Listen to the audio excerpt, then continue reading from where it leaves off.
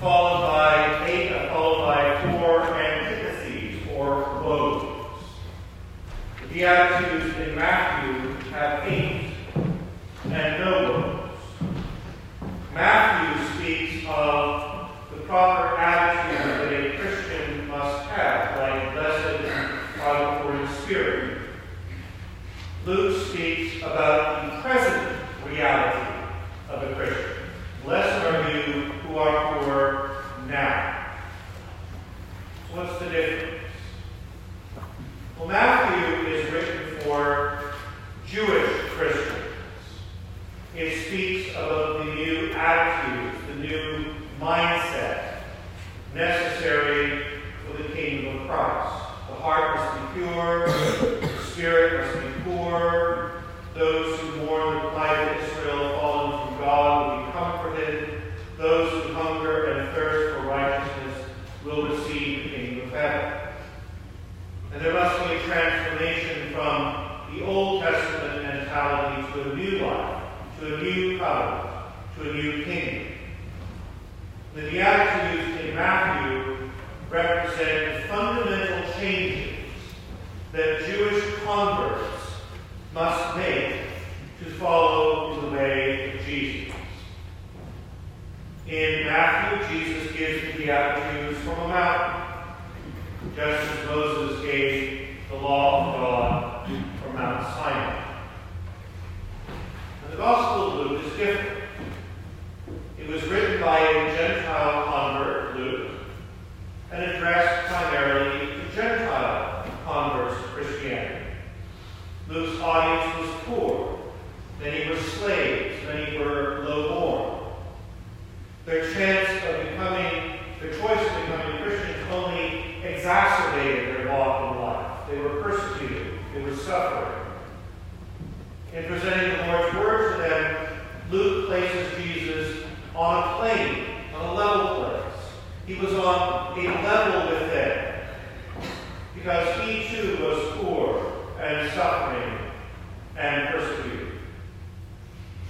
So let's look at these 4 Beatitudes very quickly. Blessed are you who are poor now, hungry now, mourn now, and are excluded or persecuted now. Those who are poor now are those who recognize their dependence on God, not on material things. I've met wealthy people who yet have a poverty of spirit because their stuff doesn't mean much to them. And the only treasure that matters is the treasure laid up in heaven. We can be poor regarding our stuff because we are rich in what matters. Sometimes I ask myself, if my house were to be burned down, would I be devastated? Well, I hope not devastated. I would also hope that if I made the Faustian bargain and gave everything in the world for the price of Jesus, then I would have nothing. I wonder, why does Luke even mention this beatitude? Blessed are you who are hungry now.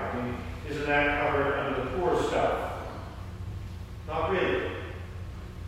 Because Luke is referring to being hungry for the Lord and his kingdom. Many of us are hungry this way. We make retreats, we read spiritual books, we've had spiritual experiences, and yet we feel hungry for more. And Jesus is the food that never quite fills us and always leaves us wanting more and fuller experiences of his presence, always to be nourished more with his Spirit. Blessed are you who weep now. This has nothing to do with funerals. It has to do with the sorrow we feel for those people who are living in darkness, who reject God, who are in a hole and refuse to come out. We look at our own lives and we know that we have been there ourselves. So we reach out to them and say, you can be better, you can do better, you are better. And we mourn for those who are hurting in a meaningless life. We weep over celebrities who appear to have it all: money, fame, beauty, I'm sure intelligence, but whose very talents have destroyed them. We weep for those who die alone because they have no one to care for them. We weep for all who suffer various addictions. We pray for all who have been conned by the world into worshiping the things of this world. We pray for all those who have been deluded by society into embracing immorality. We weep for all those who have bought into these lies. They are missing so much, throwing everything away for so little. And so we mourn. Finally, blessed are you when people hate you, exclude you, and insult you, and call you names on account of you.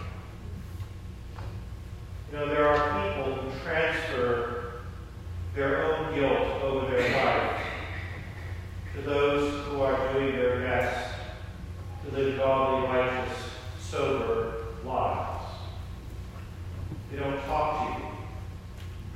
They don't invite you to take place in anything happening at school or work or neighborhood. You walk by and they look at you and someone says something and they all start laughing. And you hate them.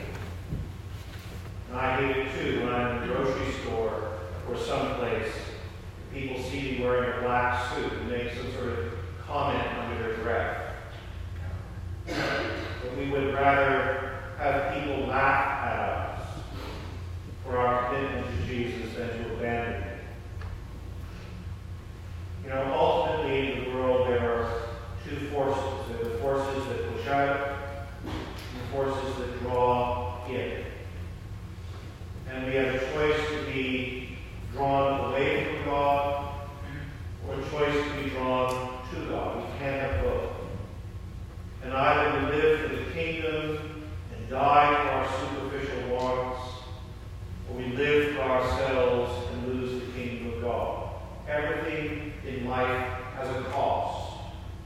And there's a cost to pay for being a faithful follower. Sometimes it's time.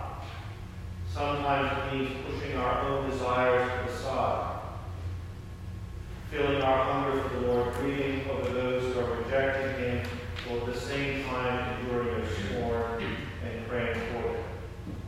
Everything has